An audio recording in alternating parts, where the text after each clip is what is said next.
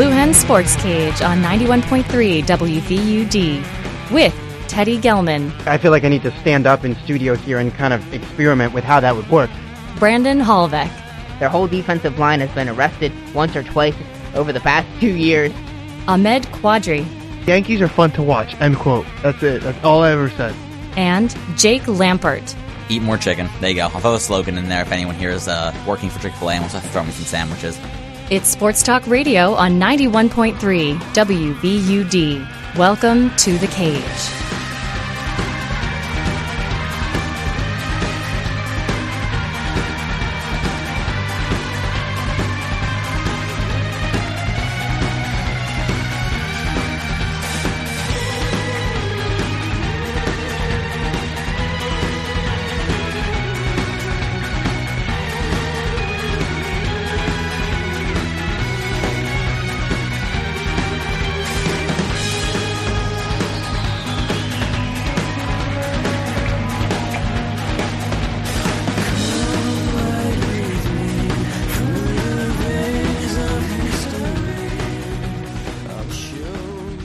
Hello and welcome to a special edition of Blue Hen Sports Cage. I'm Brandon Hallvek. Just me today as I take you through some of our favorite moments from Blue Hen Sports Cage in 2017.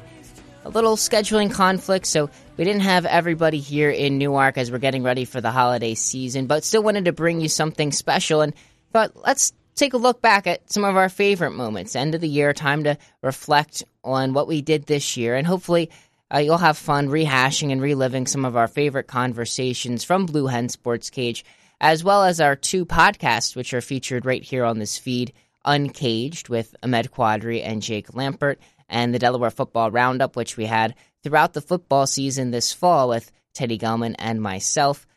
So kick back and relax and relive some of these moments. You might have caught them on their first go-around on Blue Hen Sports Cage or the other two shows, or maybe you're listening to them for the first time. Either way, we hope that you enjoy our look back at 2017. And as always, thank you very much for listening to the Blue Hen Sports Cage podcast. Without any further ado, we'll start off with a few of our favorite moments from Blue Hen Sports Cage this past fall. We have to start with the news out of the University of Delaware. They had the festival on the green today, the Delaware First Festival. And we now have an idea what the stadium and athletic renovations will look like. As I mentioned moments ago in my update, they are expected to be announced at halftime of Saturday's game against Albany. But the renderings, which are the designs, are already uploaded online. So we have an idea, an updated stadium, a state-of-the-art facility, they're calling it, that'll be right in front of the stadium to prep the student-athletes for post-college. So, Brandon, Ahmed, happy to be back in the cage this week, and a good story to start with today to get to a story that we've been talking about for a very long time now, feeding in with the growth of the athletic department, and now we finally have an idea what it's going to look like. Well, yeah, I think first and foremost, I don't think this team has great FBS aspirations right now. They just want to dominate the FCS and kind of move up and recruit the players here, get some of those 3.5, 4.5 star recruits in with some of these facilities talked about. And you want to talk about the football stadium in general. I love the drawings of the press box and the media for the media being part of the radio station and all that. I'm a little mad I didn't get that before. Now I'm getting a little old and on my way out, so I won't get a chance to enjoy those fancy buildings. But again, I think it's good. I think it's great. I think UD is definitely on the come up. You saw Chrissy Raywalk and what she did, our athletic director, what she did for this university, some of the moves she made, some of the people she brought in. So I think she's doing the right thing by doing this. You didn't really get into the figures too much. I think it was $60 million, right? Mm-hmm. Or you may have gotten into it. No, I didn't. So thank you for bringing that up. $60 million specifically just to the football stadium alone. If my numbers the football stadium and the athletic center. And the athletic center. So okay. the athletics projects. Right. And then again, somewhere in the $750 million range for just everything in general, what the school is doing. But this is definitely a part of it. And again, whether you like it or not, I know some people that are non-athletes, will always have a problem with this. And it's an interesting debate, or I guess something just to talk about. with the sports, but again, football and basketball, what they mean to a school, and I guess what they could mean to the university moving forward. I don't think it's a bad deal, and I think it's a good move moving forward. I already see some of it on my timeline, Instagram, Twitter, people talking about, well, why are they putting this money into a program that can't even fill the stadium as it's presently constructed? So there is that side to it, although these renovations are more so oriented to modernizing the stadium as opposed to expanding it. But that question still remains, which I think is a valid point. But at the same time, it has been a very long time coming. It's been since 1975 that Delaware Stadium has seen any major changes. It's pretty crazy when you go back and watch some of the film, like in the CAA feature a few weeks ago where they're showing film of Omar Cuff and Joe Flacco, and even further back than that, Delaware Stadium looks identical to how it does now in those pictures, even though the players and the pads all look like they're 20, 30 years ago, because they are. So in my opinion, it's been a long time coming. This is a step in the right direction for Delaware. It is a lot of money to pour into a stadium and athletic center, but to me, it also is just a small fraction of what Delaware wants to do on a larger scale. That $750 million talked about to this Delaware First campaign as a whole, to which the athletics portion is just one prong of like 7 or 8 different objectives. So it is a lot of money, but in the larger perspective, it's only a fraction of what Delaware really wants to do. As far as we're concerned here, talking sports more specifically, I think it's a step in the right direction. So you talk about the 7 things. You have the athletic aspect of it, and then we have the Biden Initiative, graduate college, innovation and entrepreneurship, engagement, colleges, and student and faculty support. And all of this is available at delawarefirst.udel.edu /priorities / the cage. Well, that's how you find us. This podcast will be available later on tonight into tomorrow. But this is where they got all the specifics about what this is, and you got it exactly. 750 is the total. Athletics is only a small fraction. So just to reiterate for anybody who's just joining us, who wasn't with us a few minutes ago, there are a few parts to the athletic renovation. The athletic center is what they are calling a one-stop shop, a state-of-the-art facility that they are going to be, according to the renderings, they will be building this just in front of the main gates to the stadium. And in this center will be a student success center, health and well-being, a lot of emphasis on health and well-being, obviously, strength and conditioning, and then prepping for post-college. And then we have the stadium renovation. So we're only at phase 1. Once they get construction going for phase 1, they will announce the follow-up phases. So we wonder, maybe in the follow-up phases, are they talking about seat expansion? Possibly. But for now, what it is, as far as the fan experience, I don't see too much added. There's this section, the 3 sections in the middle of the home side are going to get chair backs. So they're not going to be specific bleachers.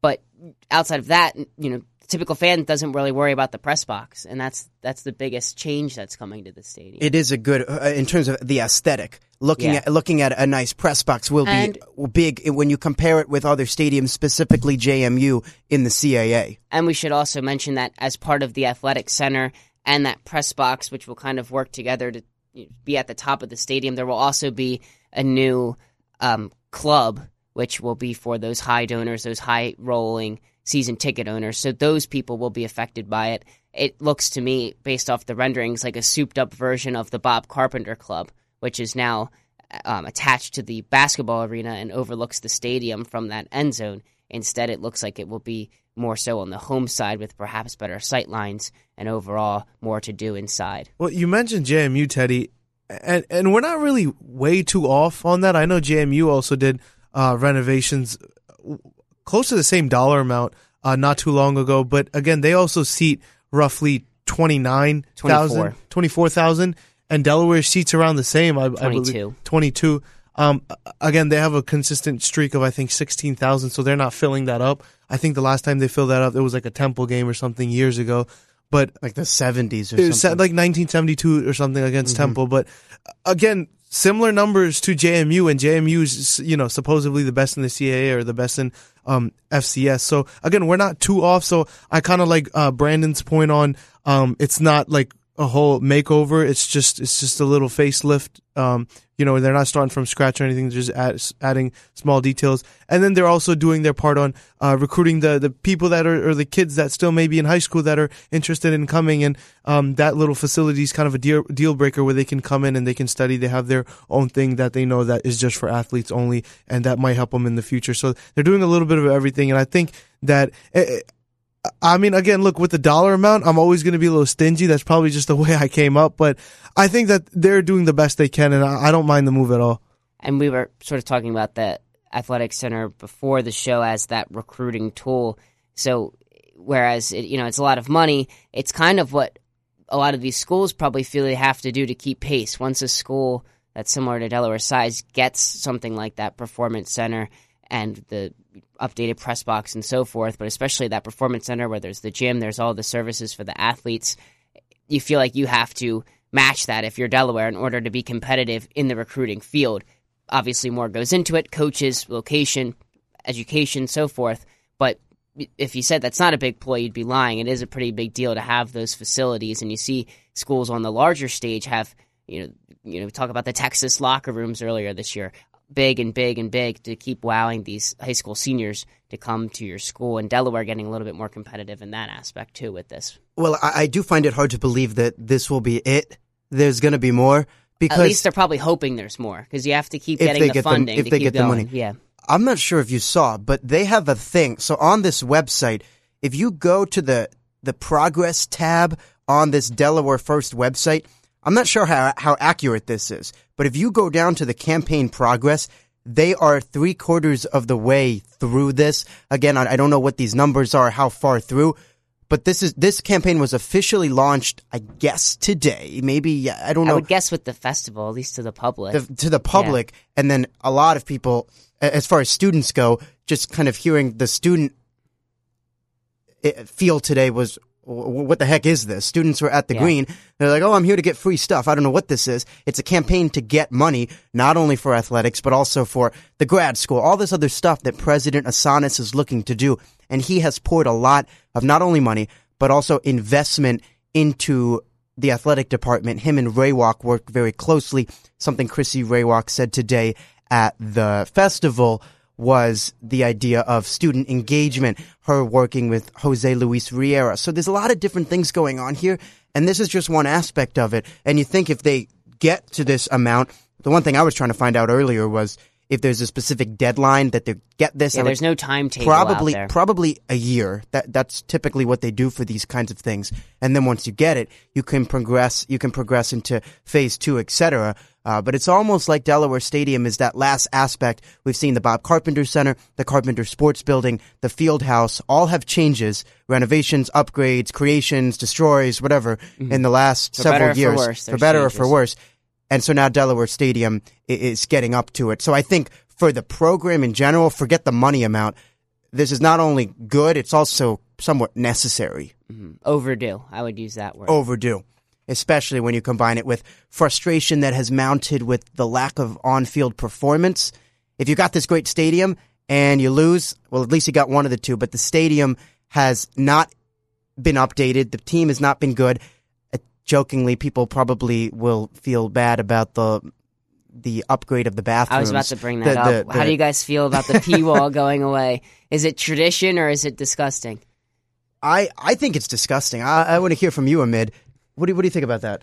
I usually go for the 90-degree angle. I go for the corner, so I'm blocked off. TMI. It's you can just corner yourself off. You get stage fright. You just can't go in there. It gets a little scary. So I go for the corner where I feel like I'm blocked off and no one can see me. So that's my thought process on it. I mean, that was a very known aspect of this stadium. I'm interested to see how many people are upset about so that. So a waste of water, an infinite waste of water.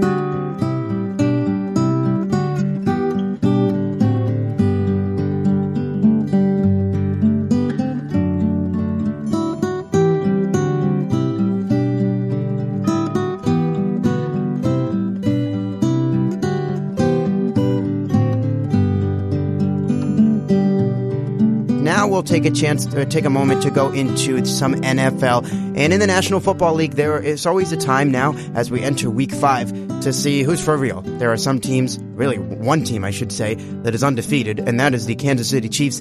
And then there are some teams that have yet to win a game. The Browns, the Chargers, the 49ers. Am I missing anybody? Can I just say Giants. the Chargers? The Giants, thank you. Can I just say the Chargers are the best undefeated or unlost team, I guess you should say? The opposite. They have a 0 in the win team column. that I've ever seen. Unwin team. I mean, that's a solid 0-4 team. The Giants are 0-4 too. That's true, but still. Well, the Chargers just happen to always lose when it comes down to it. But anyway, yes, I think the Chargers and the Giants. And this contender and pretender segment coming at a very ideal time now with a quarter of the season done. So it's very important that we get this in now. Exactly, and it is very important because there are some teams right now sitting at 3-1 that have played good football, but is it a product of who they've played and whether they played somebody a poor team or whether they're a good team? So again, Chiefs the only undefeated team left at 4-0 after they took care of the Redskins Monday night, and then the Giants, Chargers, Browns, and 49ers all 0-4. What a mess in New York with the Giants right now. I guess you can't really be surprised in Cleveland and San Fran. Chargers, yeah. I mean, they probably should have won a game that earlier this year. Thought they might have been able to knock out the Eagles on the road, but the Eagles, a good game for them. That was a home game. That's right, MLS Stadium. They can't even fill it up in Los Angeles. So let's start with the Eagles then. They're 3-1. They have beaten the Chargers, the Redskins, and the Giants, and they lost to the Chiefs. 3-1. Contender or pretender? I'm going to go first. I'm going to say they're pretenders here. 3-1, exact same mark they were at last year. Again, I know I'm a Philly fan, a Philly faithful. Please don't be angry at me. But again, this team, a lot of people would agree, is a year or even maybe 2 years ahead of schedule.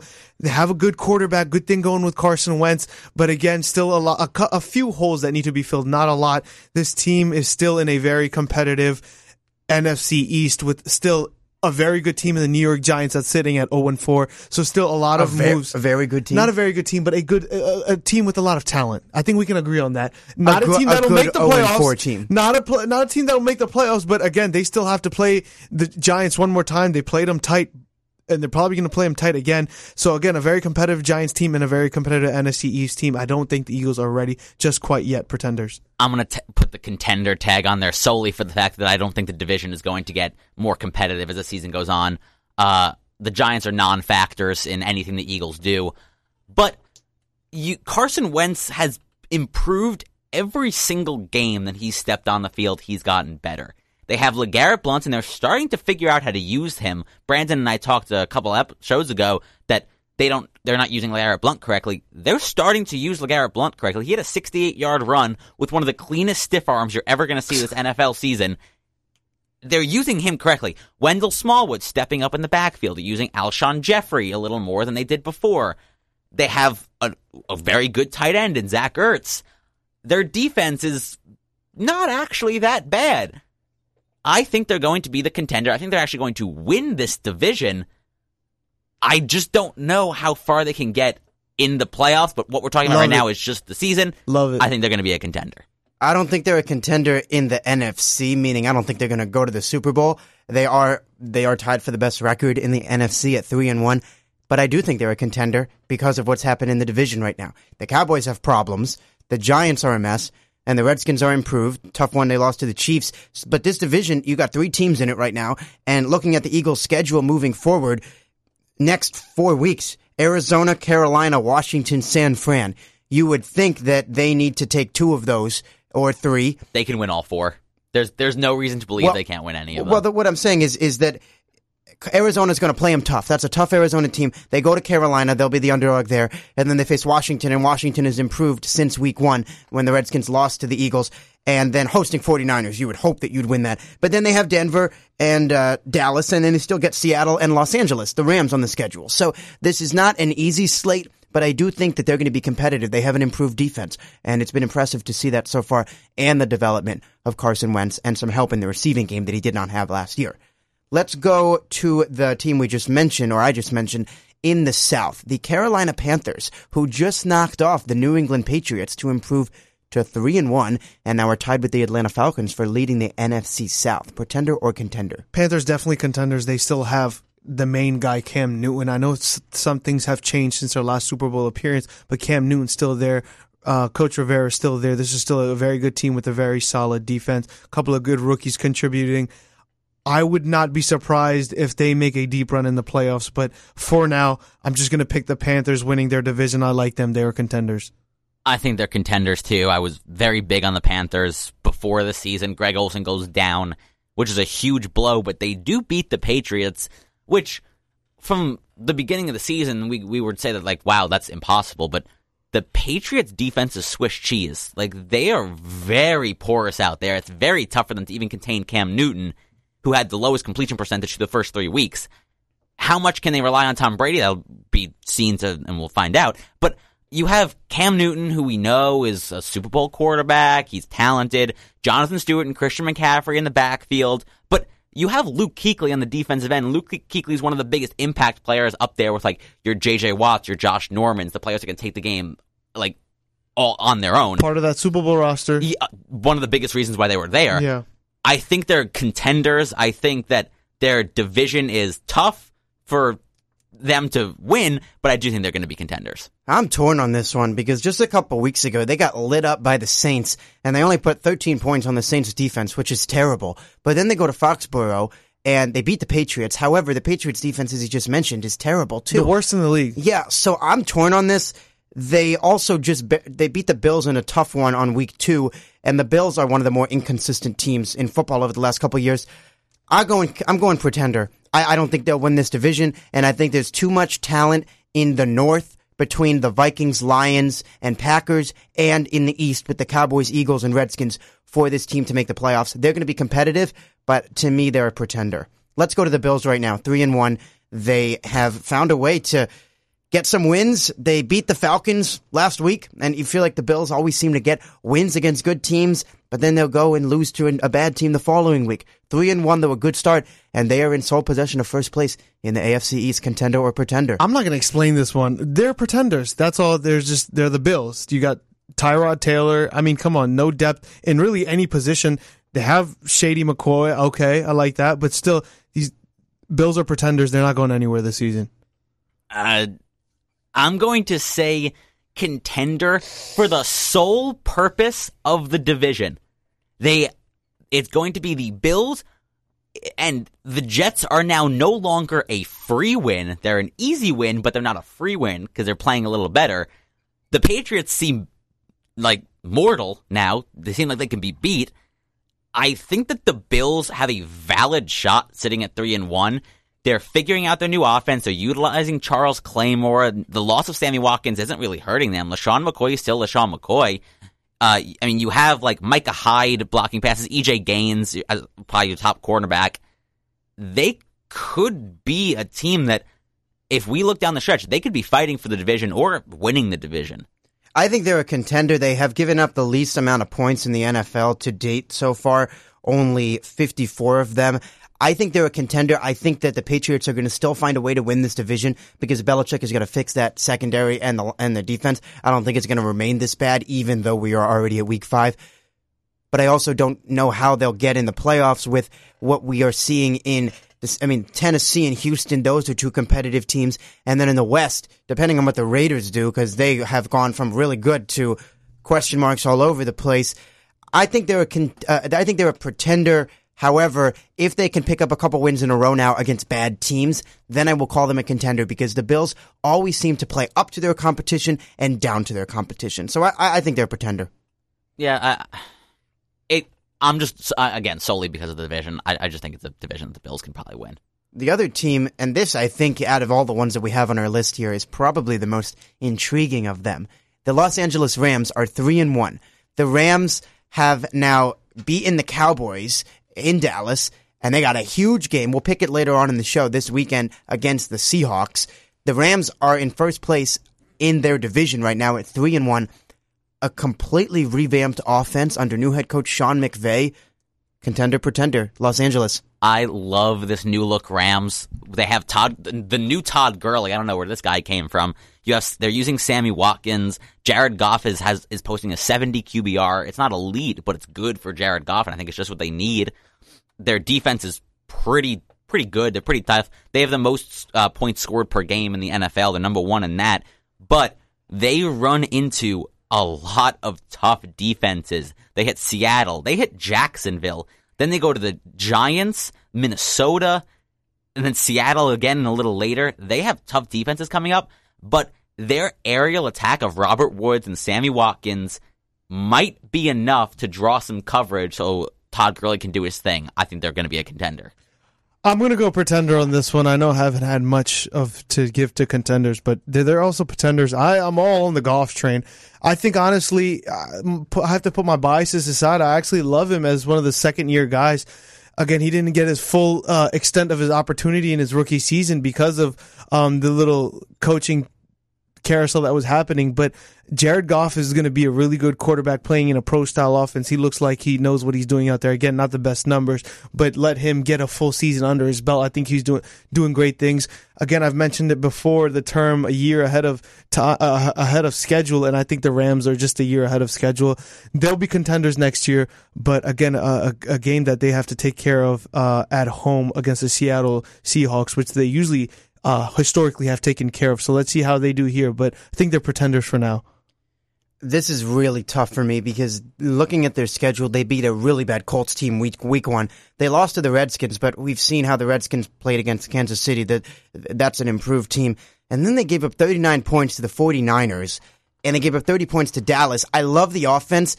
Defensively, though, I don't know, and I think this game at Seattle will prove a lot. If they can beat Seattle, although as I say this, I remind myself that the Seahawks don't know how to win on the road.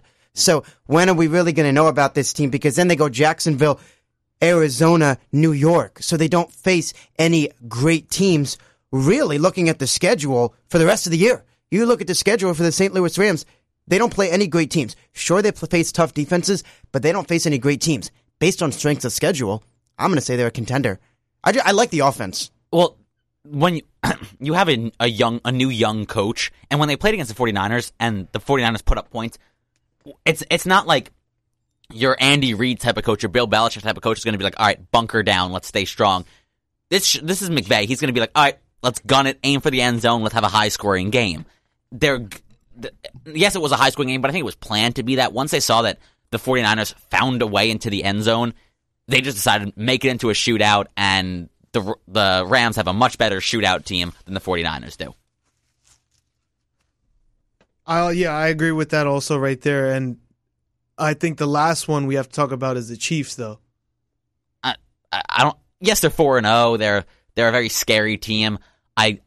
Do they slow down? They have Tyreek Hill. They have Kareem Hunt. This is they easy have Travis one. Kelce.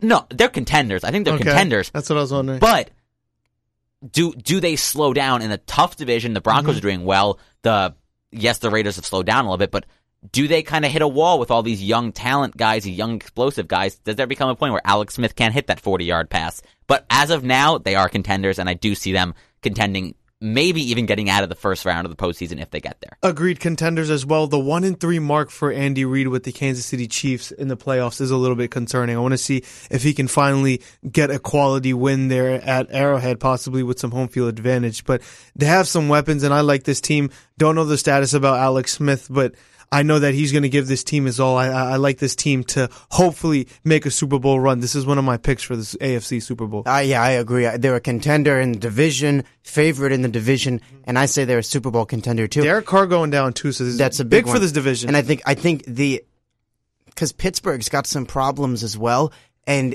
nobody in the South has emerged as this dominant team. And then we saw the problems with the Patriots. To me, Denver is actually the biggest threat to Kansas City. I think the biggest threat to the Chiefs is in their own division, because to me these high-flying attacks in New England and Pittsburgh and Houston, like, there are some defensive problems with these teams, but the Chiefs have such a solid defense, and I think the game Monday night against Washington showed a lot, because while the Redskins could have won that game and they're an improved team, the Chiefs have finished games. They have finished, and they have not done that in the last couple of years. I mean, the Broncos seem to be their biggest threat, but don't sleep on the South. I think the Jacksonville Jaguars have proved that they're better than they were last year. Deshaun Watson has come out of nowhere and has played exceptionally well for what he's been expected to do. The Titans, we have hope that maybe Mariota can pick it up. We talked about their boosted up receiving core. The Colts, if they get Andrew Luck back, that's a new face of a team. I don't think any returning player up to this point, besides maybe David Johnson, can affect the team and try to turn them around more than Andrew Luck can. T.Y. Hilton goes from a wide receiver number 30 to wide receiver number 2 or 3 in a matter of who's playing behind center. The South can be a competitive division. I think if the Steelers match up against the Chiefs, I think the Steelers can win that for the sole purpose that I think the Steelers have more firepower, which is bold to say against the Kansas City team that has shown to have the firepower. But with Bell, with Ben Roethlisberger, with Antonio Brown, I think it's going to be they're going to be another competitive team in the AFC.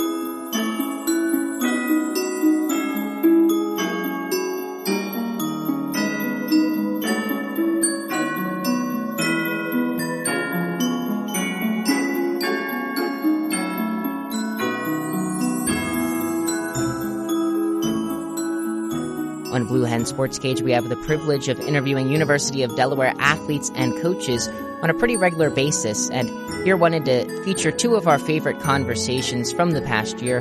First, we'll go back to our Trevant Patio live show on August 31st, where Jake and Teddy interviewed first-year Delaware women's basketball head coach Natasha Adair, and then we'll listen to a bit of our long chat just before the beginning of the men's basketball season with second-year head coach Martin Inglesby of the Blue Hens.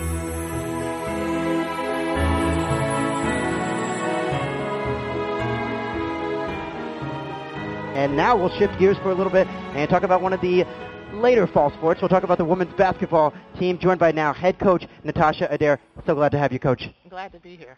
So, Coach, you came over from Georgetown, where you were for a little while, yes. And a team that faced off against Delaware in recent seasons. So you're familiar with a little bit, I assume, campus in visiting. What was your, I guess, initial reactions? How has it been to get started here?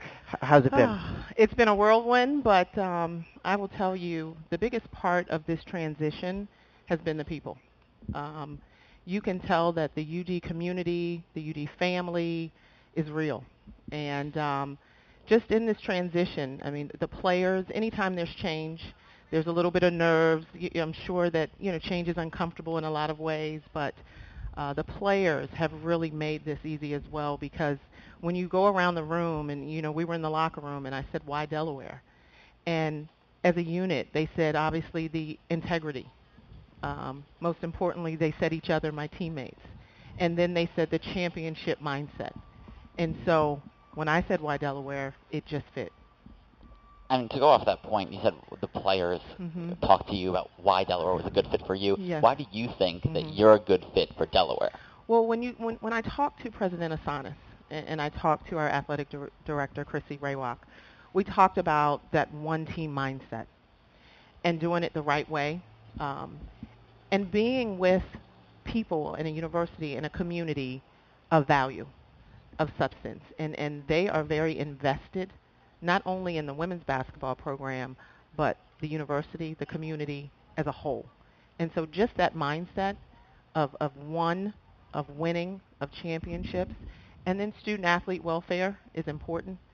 That goes along the lines of why me and why now. So you came in here a few months ago now, and you've had an opportunity to see how the team was last season. Did you at all look at because this is a question that we talked to Coach Inglesby about this, right. We talked to Sarah Matthews about this, and both of them said, no, I didn't look at tape at all from last season because I didn't really want to know how that team was. I wanted to start fresh. Did you at all look at tape on the team the previous season? Well, we played them when I was at Georgetown, so I already had that in my mind. But to speak to that, I didn't. Because the same reasons. You want to form your own opinion. My style of play is going to be completely different. My philosophy is going to be different. And so just seeing who they are, I want it to be in the gym with them to make those evaluations versus film. And taking those evaluations into like a new standpoint, what about looking at face value this roster, what kind of stood out to you? What kind of made you say, all right, man. This is a good place for me to be, this is a good roster for me to coach? The cupboard is not bare. And I remember you said that back in your press conference. It's not. But what stands out is their grit. These are young ladies who know how to win, but they're tough. They work extremely hard. As a coach, I haven't had to beg for effort. I haven't had to beg for just that passion and that hunger and that desire to just be in the gym. And it's music to my ears because as a coach, you get to come in and really coach, but they are so driven by their work ethic. If I had to pick that one thing, it's just their hunger to work. Well, you graduate two of the most notable players in the program, in Hannah Jardine and Erica Brown, and a number of freshmen come in, and you have the incoming sophomores from last season. So I would call it a young roster, even though you do have some juniors, seniors. How do you work with a young roster, particularly noting, additionally, that you bring in a staff that you are very familiar with, and you bring in people that you have worked with? So do you think at all that veteran staff can play into the work with that young team? How does that connection work? Absolutely. The biggest thing is establishing that trust and knowing that we are pretty much a young team, but it's still integral players that have performed and have performed, at a high level. And so with my staff, whenever you're taking over a situation, a program, we don't have to micromanage. We can kind of finish each other's sentences, and the staff is so versed in my point guard coach is also a former player who I did coach at Georgetown, and she just has that experience of being a very touted point guard that she can kind of transfer that to my players. One of my forwards, the one that will help with the forwards, I coached her at Wake Forest. So again, as former student athletes of mine, now coaches, they know that language, and they can speak the student athletes language as well. But there's so many different pieces on the team, and just the versatility in which we will play with. Whether we want to go small ball, whether we want to go big, whether we want to slow it down, speed it up, there's just a wide range of ways that we can compete and just be hard to guard. And looking at it as more of a youth is kind of like a double-edged sword. Right. They're really eager and they're really fresh and have that energy to play, but at the same time they lack that real in-game experience. But three of the sophomores, Bailey Cargo, Abby Gonzalez, and Rebecca Lawrence, all got some big chunks of playing time last season. Right. Do you see them continuing to work with the freshmen, or do you see them kind of fitting their own way? Or what do you see of these three sophomores as they try to look into the season? I see them being in more of a leadership role. I see the freshmen being able to look at them and look to them for that leadership, and that's one thing that we talked about, with that group, but also with Nicole and Makeda. I mean, those are two players, again, senior, junior, that also have that experience. And I think that they have done a phenomenal job since I've been here, just in that leadership role, leading the way. And the freshmen, again, I'm excited about them as well, just watching them in summer school and summer session. They're going to have integral roles as well. I'm a coach. I don't shorten my roster, just based on experience. I think everyone has a role, and so I will go pretty deep into my roster, and I think that expressing that to them gives all of them hope. But there's no hierarchy right now because I have to learn them all. So I think coming in, everyone is just giving me their best right now. We are talking to women's basketball head coach Natasha Adair here on Blue Hen Sports Cage. You talk about the freshmen and that you don't consider that hierarchy. What stands out about them? Any skills, any attitude? What stands out about this group of freshmen? Well, as a unit, again, they come in very knowledgeable of the game. If I had to pick a couple of just attributes, I mean, their basketball IQ is off the charts. I mean, you can see it just being in the gym for this 5-week summer session that we're just coming off of. They know the game. I love the fact that we can stretch the floor, open the floor up. You're going to see us take a lot of shots and make a lot of shots this season for sure. But I just love their versatility. They are freshmen only in class, but I think after conditioning and training and giving them that just framework of being able to compete, you will see them come on pretty strong quickly. Looking at it when I watch the games, when I cast the games, I looked at the now sophomores with the mentality, like they're my age. They're the people that I am going through class with and seeing them. Yes. And like you said, the ability to slow down the game, speed up the game. The three that we talked about, Cargo, Gonzalez, and Lawrence, they all have the ability to follow that scheme. They do. Rebecca Lawrence went against, at some points she was up against the center, and then at other points running down the court, she's following like the point guard, the small forward, trying to chase down the court. Right. Do you want to kind of push that mentality on them where they need to learn to do everything? Or like we saw sometimes last year with Hannah Jardine where she was just on the wing hitting threes. Do you push them towards the more branch out mentality, the more focus on your skills? Well, obviously, like, I'll coach to their strength and put them on the floor where they're going to have comfort, where they're going to feel very confident. But we talk about our versatility. The fact that, I mean, Becca's, 6'1", to where I don't want her pigeonholed in just being a post player or a forward. She can shoot the 3-ball. Mm-hmm. And so our post players will be interchangeable. Our wings will be interchangeable. If we go small, it depends on who's going to be the 4 or the 5. So we really don't talk numbers in the gym. We work on developing that skill. The whole team works on ball handling. The whole team works on shooting the 3. The whole team works on if there's a switch, if there's a mismatch. Do I post? Do I pop? So just coaching the game versus coaching the position. I want them to be ready in any area on the floor to where there's confidence and there's comfort. And now part of our conversation back on November 2nd with Delaware men's basketball head coach Martin Inglesby. Coach, you brought in 3 freshmen this year in Kyrie Walker, Kevin Anderson, and Ryan Allen. They combined for 36 points last night, albeit exhibition game. But what have you seen from them in your time prior to that game? What do they bring as a collective and individually, and specifically what they bring last night? One, I think they're really talented. I've enjoyed getting to work with them and really coach them. They want to be coached. They're good students of the game. I think they all really complement each other, and they bring something different to the table. Kevin Anderson played 42 minutes last night, didn't turn the ball over there. He's a tall guard. He's a facilitator, can really pass the ball.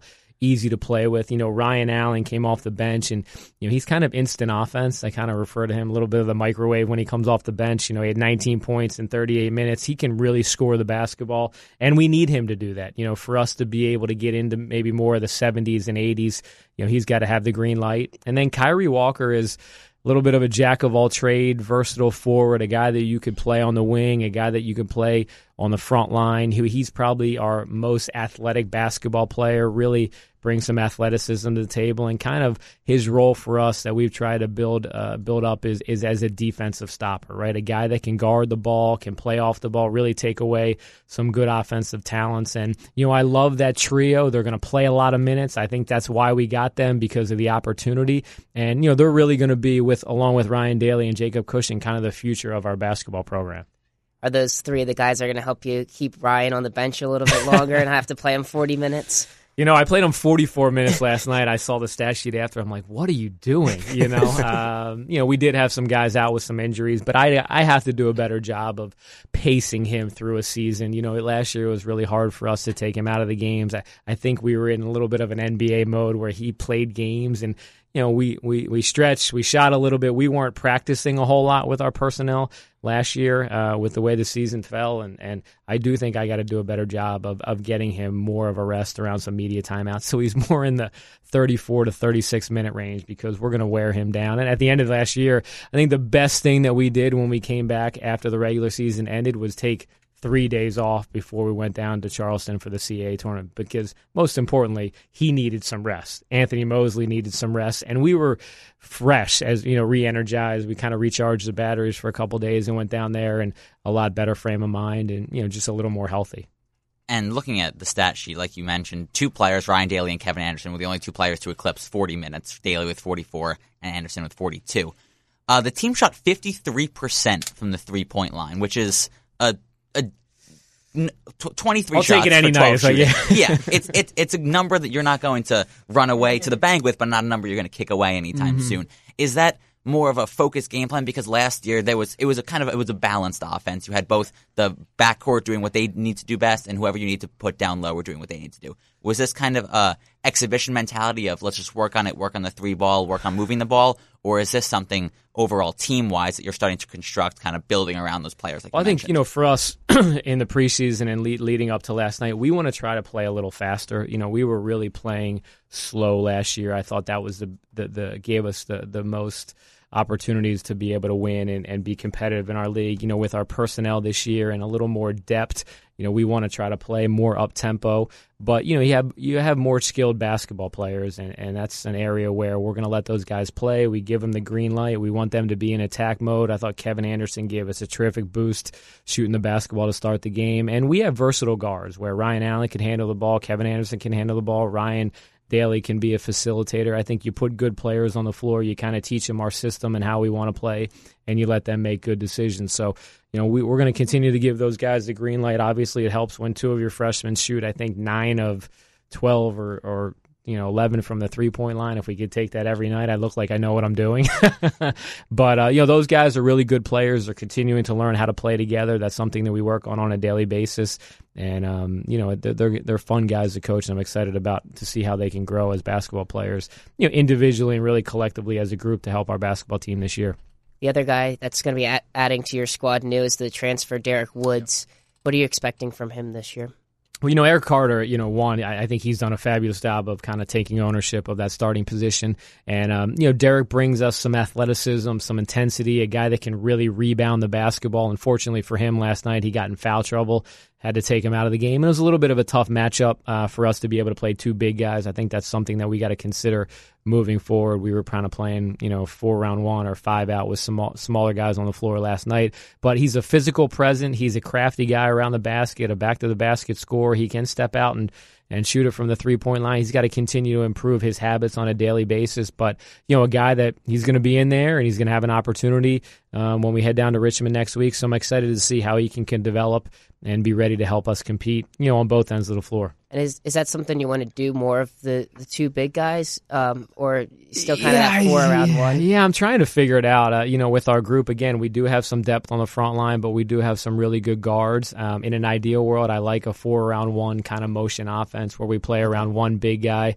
think it gives our guards some areas to attack. It's our unpredictable movement is kind of to our advantage, and that's how we work. But, there's nights we got to play however we need to win. And some nights it might be with 2 big guys. And when we get into the CAA play, there's teams that play 2 frontline guys that, we're going to have some big bodies in there to battle on the backboard and keep those guys off the glass. So, again, it's scouting report awareness and who we're playing, and I think that'll dictate a little bit how we want to play. This past fall, after every Delaware football game, we produced what we called the Delaware Football Roundup, where we recapped and then gave you an analysis of each and every Delaware football game as the season unfolded. Our goal was to really bring you a deep-diving analysis that you couldn't get anywhere else if you were a hardcore Delaware football fan. With a little extra flair, we mixed in some highlights and quotes from after the game of head coach Danny Rocco and players who were available for post-game comment. And we really tried to give you that deep dive analysis that we don't necessarily have the full time to do on our Thursday show. So most of the time it was Teddy Gelman and I hopping down here in the studio Saturday night after the game or Sunday morning. Sometimes Michael Bommel also gave us a spot start if the Blue Hens were on the road. And it was a pretty interesting Delaware football season. The Blue Hens finished 7-4 overall, 5-3 in the CAA after a disappointing season-closing loss to the Villanova Wildcats 28-7, which sealed the Blue Hens' fate as not a playoff team, but certainly a team that's on the rise and that we'll keep following with a close eye throughout the spring and into the summer and fall season. Without any further ado, here are some sounds from the Delaware Football Roundup.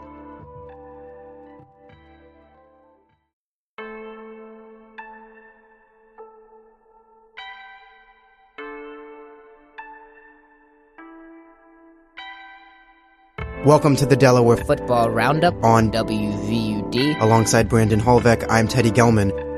The Delaware Blue Hens face off in their season opener against the Delaware State Hornets. 4-7 each of the last 2 years. I think you got to feed off the fans. This is the first game. There's a lot of energy. There's a lot of excitement. He says this is one of the most talented teams he has ever coached. Throws complete. Touchdown, Blue Hens. Deontay Cherry. Picked off by Nigel Hill. That'll all but do it for the Delaware State Hornets. This stadium, here come the Hokies, holds 65,000. And it's something that the Blue Hens have never seen before. Virginia Tech defeating the Blue Hens 27-0. Disappointed. I'm not discouraged, though. The defense is going to be the heart of this team. Defensively, all in all, pretty good day's work. The Hens make it official, 41-14, the victory to move them to 2-1 on the season. It was one of those games where if we really would have played a clean game and a complete game, we really could have dominated that scoreboard. We bring this to you following James Madison's 20-10 win in their first CAA game. The Blue Hens fall to 2-2. He's got a man open and it's intercepted. Screen out to the right to Williams. He drops it, and that's a lateral that is dropped, and that's going to be a turnover and a touchdown for the Duke. The offense was pitiful. Back down to 47 yards today. It looks just like last year. JP Caruso is going to be coming in. So Joe Walker is being benched. Pocket collapses, and he is down. He is sacked. That will stop the Seals in their tracks. The Blue Hens trailed at halftime in this game 20-7, but then outscored Stony Brook 17-0 in the second half. And I think when things really got tight up there Saturday night in the fourth quarter, I think maybe for the first time around here, we started recognizing this team thinks they're going to win. It's Delaware versus William and Mary in a classic CAA matchup. Over the middle, east side, Jarman, touchdown, Blue Hens! Delaware comes away with the 17-0 victory. It was their best defensive performance to date. Being able to come out here and win against Richmond would certainly be a definitive signature win. And he's up and over and a flip and in. He's in for a touchdown. Jamie Jarman, have yourself a day. 28-28, 29 seconds left in the game. A little bit over 30-yard field goal. The kick is up and it's blocked. This stadium's in disbelief. We need overtime to settle this one. This is our last chance. It's just one of those days for me that you just gain an even greater appreciation. And it's incomplete. The Blue Hens win. The Blue Hens win.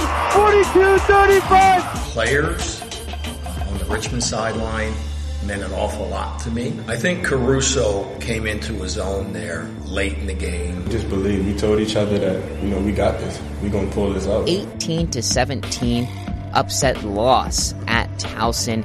Delaware did not show up to play. It was a game in which Delaware led 14-3. It was a trap game for them, and they fell right into that trap. The Delaware Blue Hens traveling north to take on the Maine Black Bears. Caught by Joe Walker into Maine territory. Walker still on his feet. Under pressure. Now he rolls. Looking. He's got a man open. Caught for the touchdown. That's Brandon Whaley. And they put a stranglehold on this one from Portland. We did a lot today with Joe Walker. I always know I could catch the ball. I just never played the position. With the win, the Blue Hens back up to the top of the CAA. Delaware 6-3 on the season, playing host to the Albany Great Danes. Walker is loose inside the 30-yard line and down.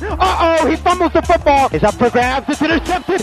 Blaine Woodson gets it off the tip. Corey catches my eye every single day. Touchdown, Corey Sproul. And I told him 4 weeks ago, I said, we're going to need you in November. A good rushing attack has the potential to get even better. Under center is the quarterback Shetlick. He's going to take his keeper, and he's in the end zone. Villanova advances their lead to 4 scores, and the Blue Hens season falling apart at the seams. The Blue Hens fall to the Wildcats 28-7, finishing the regular season with a record of 7-4 and 5-3 in the CAA. Based on the pool of candidates, this team deserved an opportunity to participate in the postseason, and we were denied that opportunity. We were, without a doubt, the 4th team in our league, without a doubt. There was no statistical data that would have supported a thought that there was a 4th team more worthy. We came here to do something extraordinary with our program, and I think that we took a step forward, and we certainly remain on track. When I came in Sunday morning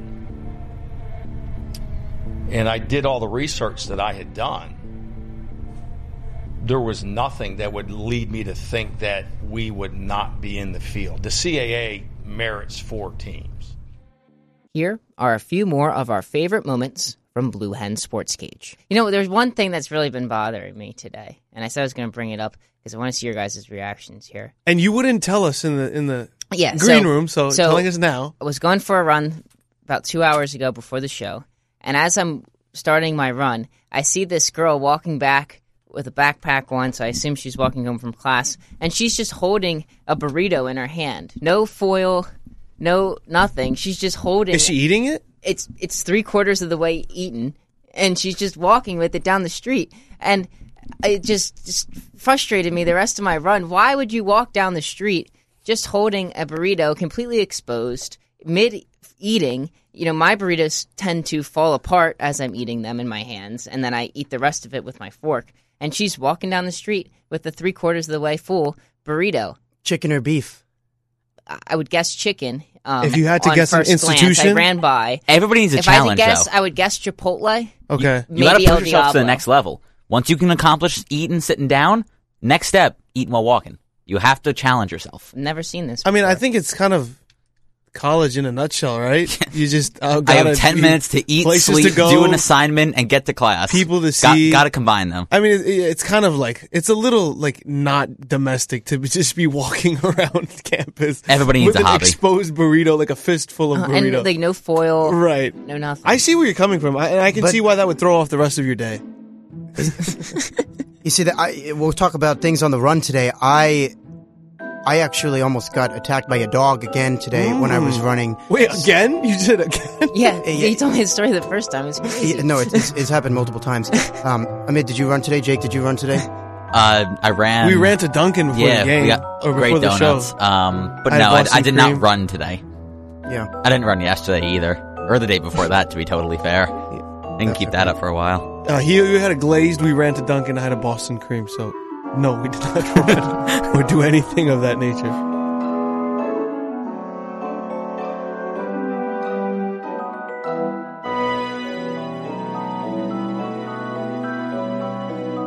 Let's go around the NFC. Go Eagles right now. And I want to go to the two Eagles fans in the room to start, and then Jake and I can give our thoughts here. Obviously, it's demoralizing. You lose a guy who's a top candidate for the MVP, Carson Wentz, having a great season. Nick Foles comes in. He's one of the better backups in the NFL. Is there hope? Correct me if I'm wrong. Yeah, real quick, Brandon. 2 out of the next 3, and Eagles have a very solid chance of getting that first NFC spot. That's all he needs to do, correct? They need to just win.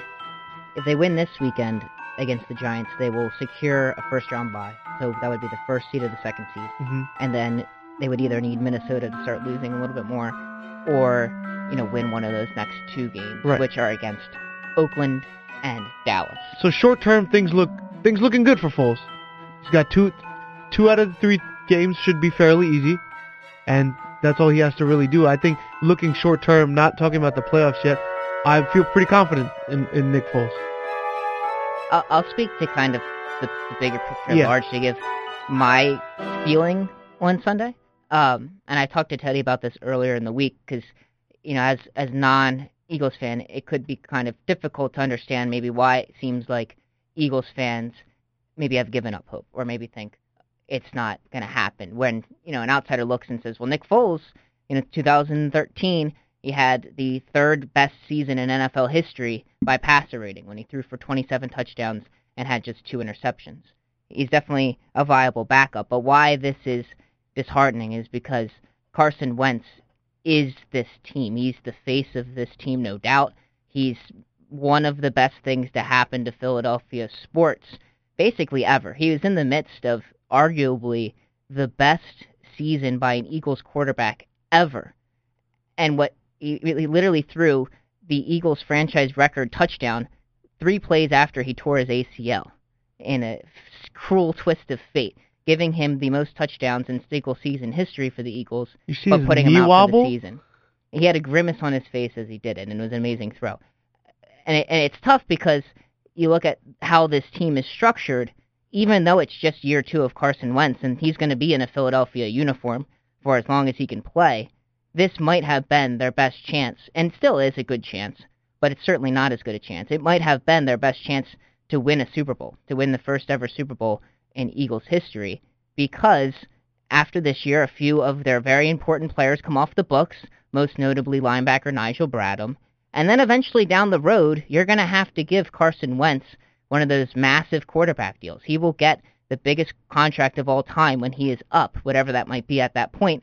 And as we saw with Seattle a few years ago when they had to pay Russell Wilson, as we saw with Baltimore in 2012 when they had to pay Joe Flacco, once you have one of those big quarterback deals, all of a sudden you're shedding veterans left and right to stay under the salary cap, and it depletes your team. Right now, the Eagles, I think it's probably safe to say, are the most well-rounded team in football. Maybe not the best, but they have talent at every position, and in some time down the road, it's going to be a lot more on Carson Wentz.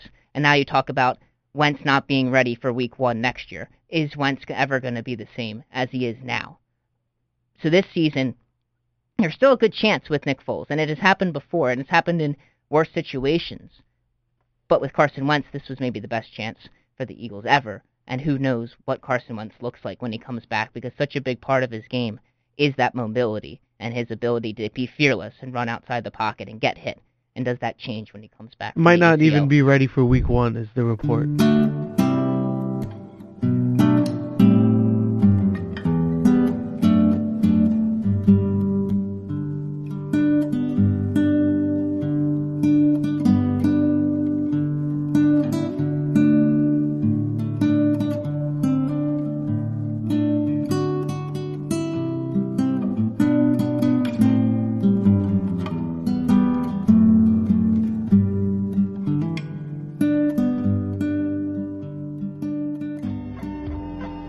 This season, the University of Delaware Athletic Department decided to try something new, and what they decided to try was to create a public naming contest for these live blue hens. Brandon did a story for the Review about how this came into effect. The collaboration between the College of Ag and Natural Resources and athletics, and how they're bringing in live chickens, live blue hens, so they let the public create naming suggestions. Well, it was a terrible idea, and this is why. The final 3 names are as follows. Number 1, Captain Cluckers. Number 2, Private Poultry.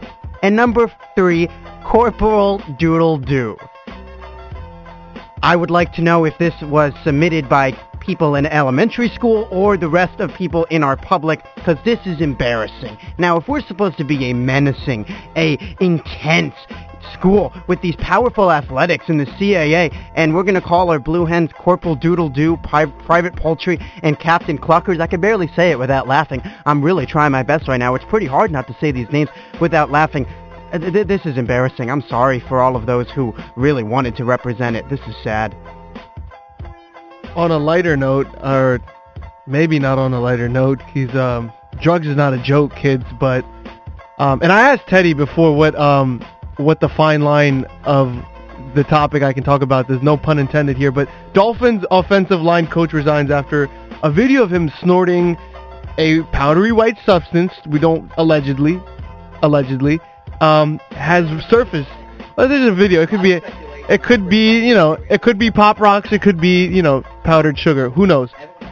Everyone has a hobby. Okay, this surfaced and my man resigned, and this is just very embarrassing for the Dolphins. A spokesperson for the Dolphins has confirmed that it is him. And again, this is not a good look for your team, for your organization, especially with everything going on. There is a drug epidemic going on a more serious note. And now there's girls coming out. This was something in Las Vegas that probably happened. Not sure, but this has been going on a while for him. And that he used her, and there's a lot of money and stuff involved. Guy's name is Chris Forrester, now is looking for a job. Hey, Chris Forrester, cocaine is not everything that it's cracked up to be, so find a new hobby. He was actually making over $1 million. He was one of the best. It's expensive. He was one of the best offensive line coaches in football. I mean, that was a creepy video. If you haven't seen it, it's all over the place, but that was creepy. He's gone. What a mess for the Dolphins. And Jake, now everybody knows. Yeah, just knows. N-O-S-E. Make sure you don't watch this in a public place. Make sure you have headphones in or something, because this video, for those who don't have context on it, and if they're hearing it off to the side, is not the greatest thing. He was snorting it with a 20. You know what I mean? I would just get like a dollar bill or something. I'm broke. I don't have that kind of money. He's making $1 million. And now the Dolphins. I've never seen that. A crackhead with $20 bills. And again, he was about to go to a meeting, so he's gone. He has. I'm not even sure if they fired him or if he resigned. He resigned. He resigned.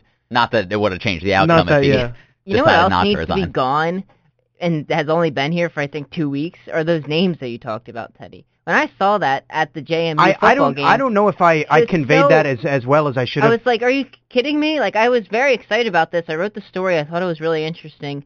And then that totally killed it for me. Like, I'm out on this now. I thought it was a great idea, one of them private and now I'm out. poultry.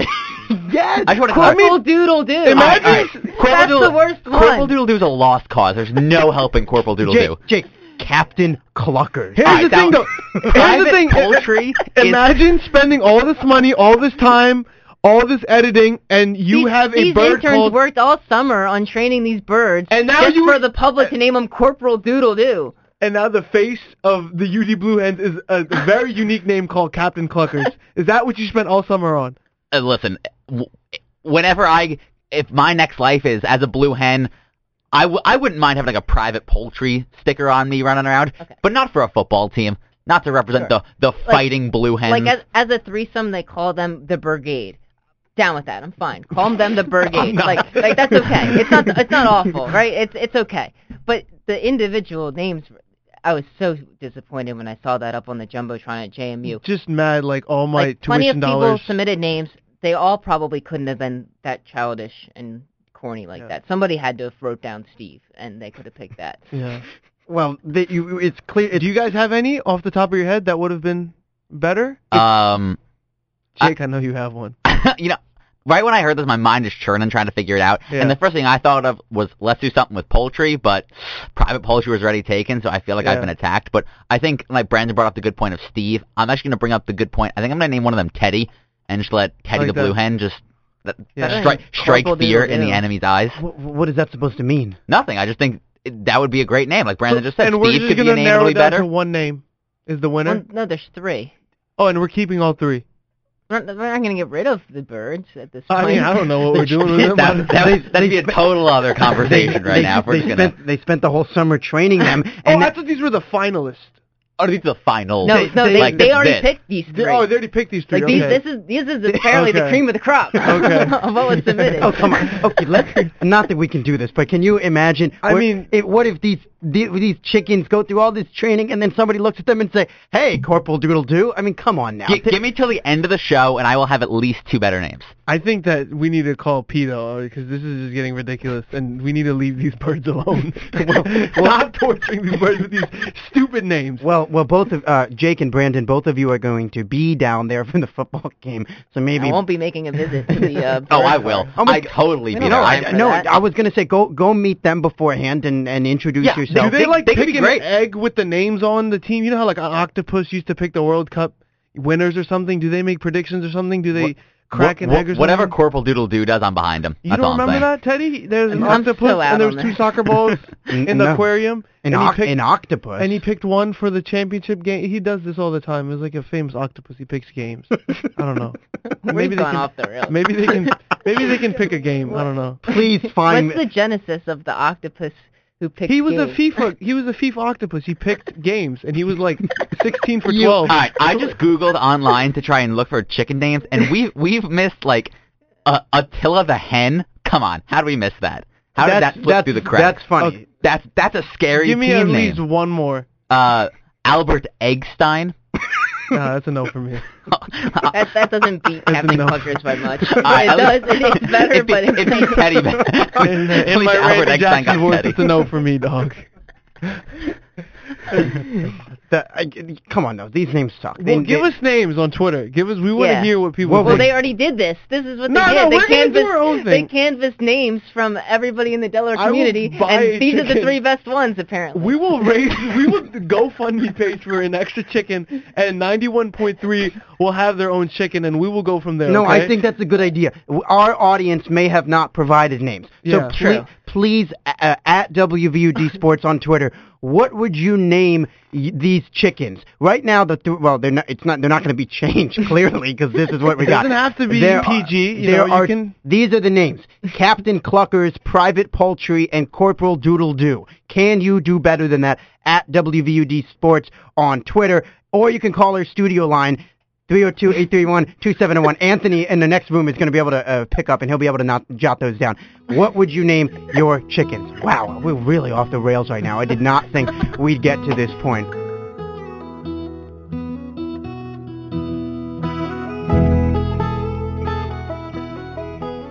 Just a few minutes ago, we were talking about names for the Blue Hen Chickens after the naming contest, and we did have a name come in. Winston Willie was the name. Already better than any of the other, like the three that we got. I completely agree. I mean, once again, if you're just joining us, thank you for calling, though. Yeah, thank you for calling in. We are questioning the names of these three chickens, the live mascots up to the naming contest. Number 1, Captain Cluckers. Number 2, Private Poultry. And number 3, Corporal Doodle-Doo. Tweet us at WVUD Sports. Call in 302-831-2701. The phone lines are open. Do you have anything better than those? And which one's the worst of those? And which one is now the worst? For the room. The toss-up. If you guys are Corporal Doodle-Doo for very me, serious does it. about going like quarter halvesies on a chicken right now. All right, Private Poultry is easily at the top of those three, and I don't want to hear anything about anyone. Private Poultry is the MVP. Like, if we had to, we could leave that. Yeah, but then it's a fight amongst the bottom two, whichever one's going to be the worst. I have no idea. I can't even stoop to that level. Like Captain Cluckers is still pretty bad. I can't believe we're still talking about this. Well, I saw the name pulled off my laptop, and I showed Brandon other ones. so like, bad. all right, so another one on the list that I just saw that I was dying for, Yoko Ono. Yeah. Come on. Yoko Ono. Maybe we get a Kyle Yoakum kind of type deal going there? Wasn't even... I know you were thinking Google about it. Look it up. I know if you were if you don't thinking get the about reference it, on that, maybe one more time. It's not a Kyle Yoakum. 2 for 1, maybe? Buy one, get one free? Cluck Norris. Game over. Why is that not... You want a fierce, intimidating what's name. What's a Delaware pun, though? You know what I mean? Like, it has to be... The other mascot's already called UD. Like, you know what I mean? Yeah. Can't get more pun than that. Maybe something with blue in it? That's a stretch. Blue Hen. We already got it. There you go. We won. Or gold. I don't know. Another one of our initiatives this fall was to launch Uncaged, which is a lighthearted, more comedic take on the day's sports news with Ahmed Quadri and Jake Lampert. I'm the producer. And our goal is to kind of get you to be the fly on the wall. Have it just be our regular conversations about sports the way that these guys talk about it around campus, right here in the studio, in the lounge, and let you listen in on what's going on in the sports world. Ahmed and Jake also bring in some of their friends with sports knowledge, and we'll also have a few more guests lined up for the new year. They also have a special in the works for the beginning of January. We'll kind of see together what it'll turn out to be. I'm not quite sure either, but here are a few of the best moments from just the beginning, a dabble for the first short season of Uncaged. Definitely more on the way in 2018.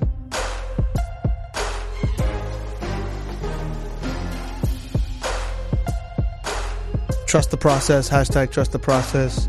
In the greatest transition of all time. All right, tweet of the year. Definitely. So far. Well, a year is kind of hefty. I know what you're about to say, But, okay, so Kyrie Irving, now in the Boston Celtics, is doing everybody dirty. Yeah. They're, besides losing to Detroit last night. Oh, yeah, they did lose to which Detroit. Was kind of sad. I mean, they're still, 18-4 or something? They're still on top of the East, but Cavs are coming at them. But anyway. 8 in a row. Kyrie Irving hit one of the most disgusting Euro step hezzy layups the world is ever going to see with their own two eyes. And then somebody tweeted, like, I'll try and get the let's see if I can find it. Let's do about him dying. Yeah, like about when the Grim Reaper comes for Kyrie Irving. Kyrie's going to hezzy layup away from the Grim Reaper and walk away and live for the next He's 5, just 6 years. Sham got him and move on. First of all, if you haven't seen the video, highly recommend you just go Google it. We'll post it. Oh, here it is. I found it. I'll give him credit. The individual's name is Shea Serrano. Good for you. Solid follow. He said, when death finally comes for Kyrie, I fully expect him to hezzy pull up right past the Grim Reaper and live for like 5 more years. Oh my God. There is an expletive in there. I decided to skip it. It was a great tweet. Put a link on it.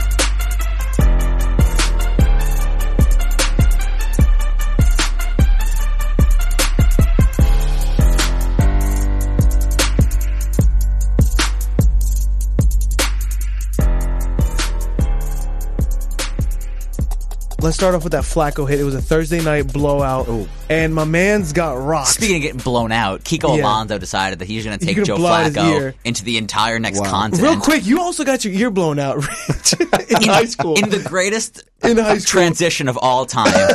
Talk about when you got blown out. Bringing my ear. All right. Do you really want to tell the story? Go ahead, tell the story. Yeah, give us a little synopsis. We'll keep it nice and short. Okay. This is back in the day when Ahmed was on the baseball team in high school. No way. Yes, he was. I was basura, but I was. All right. Back when Ahmed was, So we're on the baseball. We got a baseball game, having a away game, so everyone's scrambling, trying to get on the bus. And you guys know the L screens, right? That a pitcher pitches behind her in batting practice. Well, they had an L screen, and it was leaned up against a handicap railing. And I happened to be running on the other side of that railing. I turn around, and I'm trying to be cool, light little jog, talking to a girl. Side of my head, I guess I'm running pretty fast, run straight into an L screen. Oh, my God. And I'm trying to play it off. I hit it pretty hard, but everybody's laughing, and the girl I like is watching. And so I try to act like nothing happened. And so the L screen like Mike Tyson's your ear, right? Yeah, so I get inside the next hallway. I'm running down the hallway, and I look down, I have blood all over me. I would turn around the hallway, and there's just a trail of blood following me. Oh, my God. Not so nice, but nice. I go up to a little fire extinguisher case, and I look in, and a quarter of my ear is missing. And casual. And I was like, something happened here. Yeah. And I have no ear. Talking to a girl, she's like, what's up with you? What's up? So I had to get, long story short, plastic surgery, ears back on, so we're good. He also got stitches. Flacco got stitches on his ear. Oh, he got messed up.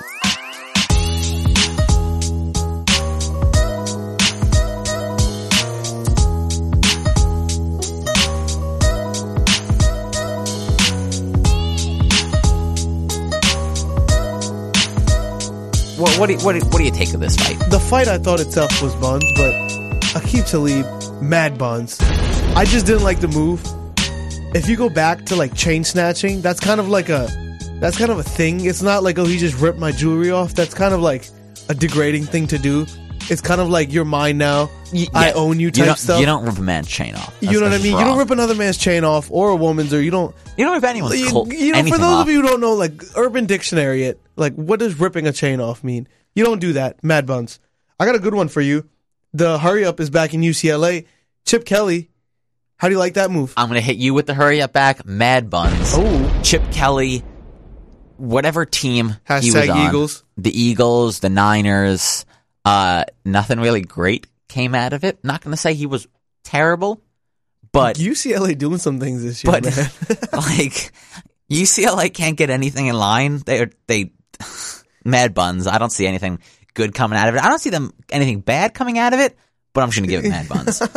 We're going to head to a sort of joke buns, mad buns, but a sort of serious buns, mad buns. The Cleveland Browns are 0-11. I think this is the third time they've made our buns, mad buns segment. Is it fair?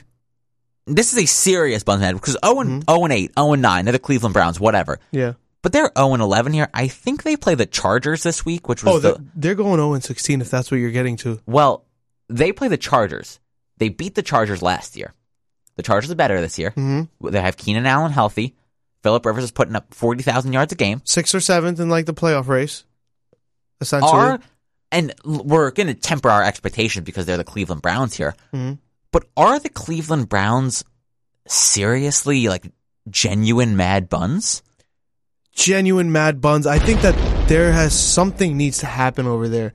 And I don't want to say a complete makeover because they've been doing complete makeovers for 10 years now. The only consistency they had was that one outside. Or Joey Thomas.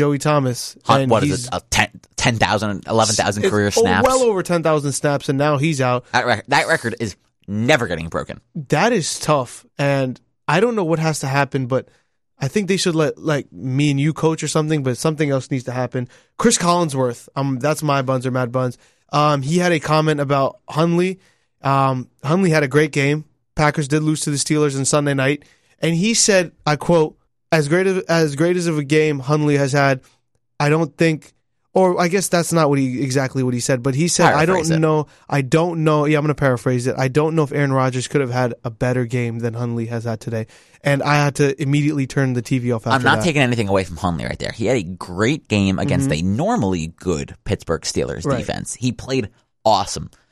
But if you're going to sit there and tell me that Brett Hundley did a better job than the second most talented quarterback in the NFL, yes, that's a hot take alert, because I think Tom Brady's still more talented. But the second most talented quarterback and one of the best quarterbacks to play. I have Aaron Rodgers in the top 10 of all time. I have Aaron Rodgers in the top 8 of all time. Maybe Aaron Rodgers in that specific game wasn't going to be as good. But you're telling me he hasn't done what Hundley did like on a regular basis? Stop it, Chris Collinsworth. I'm not going to tell you here. I'm not going to say that Josh McCown with 300 yards and 3 touchdowns had a great game. But I don't think Tom Brady would have had a better game. Like, that's absurd. I don't care who puts up good numbers. If they put up 47,000 yards and 84 touchdowns, fine. Okay? But a 3-touchdown game is easily duplicatable, or if that's even a word, I just coined it. I can't even comment on that. First of all, Chris Collinsworth in general, I'm going to put him at Mad Buns.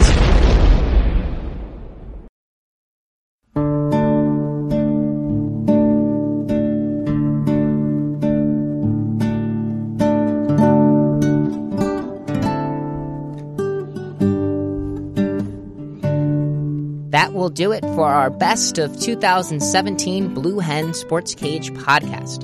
We'd like to take this moment to thank you, the listener, for giving us support all throughout 2017 and continuing to listen and download our show. We're up over 2,500 podcast downloads, approaching 3,000 rapidly.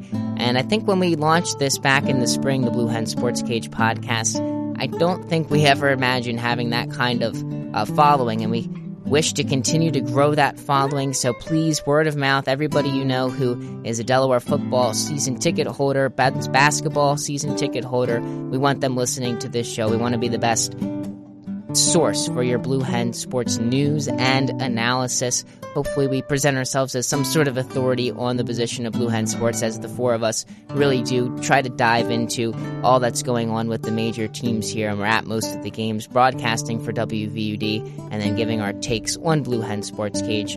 And also give us your feedback on how we can make the show better. We have a lot of fun getting in here on Thursdays and putting together the show, so it is a lot of fun for us, but the show is really for you guys, the listener. So give us your feedback. Hit us up on Twitter at WVUD Sports. You can email us, udbluehensportscage@gmail.com. You can find all of our individual contacts at sites.udel.edu/theCageWVUD. So please check that out. And just to let you know, Blue Hen Sports Cage and Uncaged will be back in the new year. An Uncaged special is on tap. We have Blue Hen Sports Cage every Thursday, 5 to 7 p.m. on WVUD. Thank you once again for your support all throughout 2017. Have a great holiday season, and we'll see you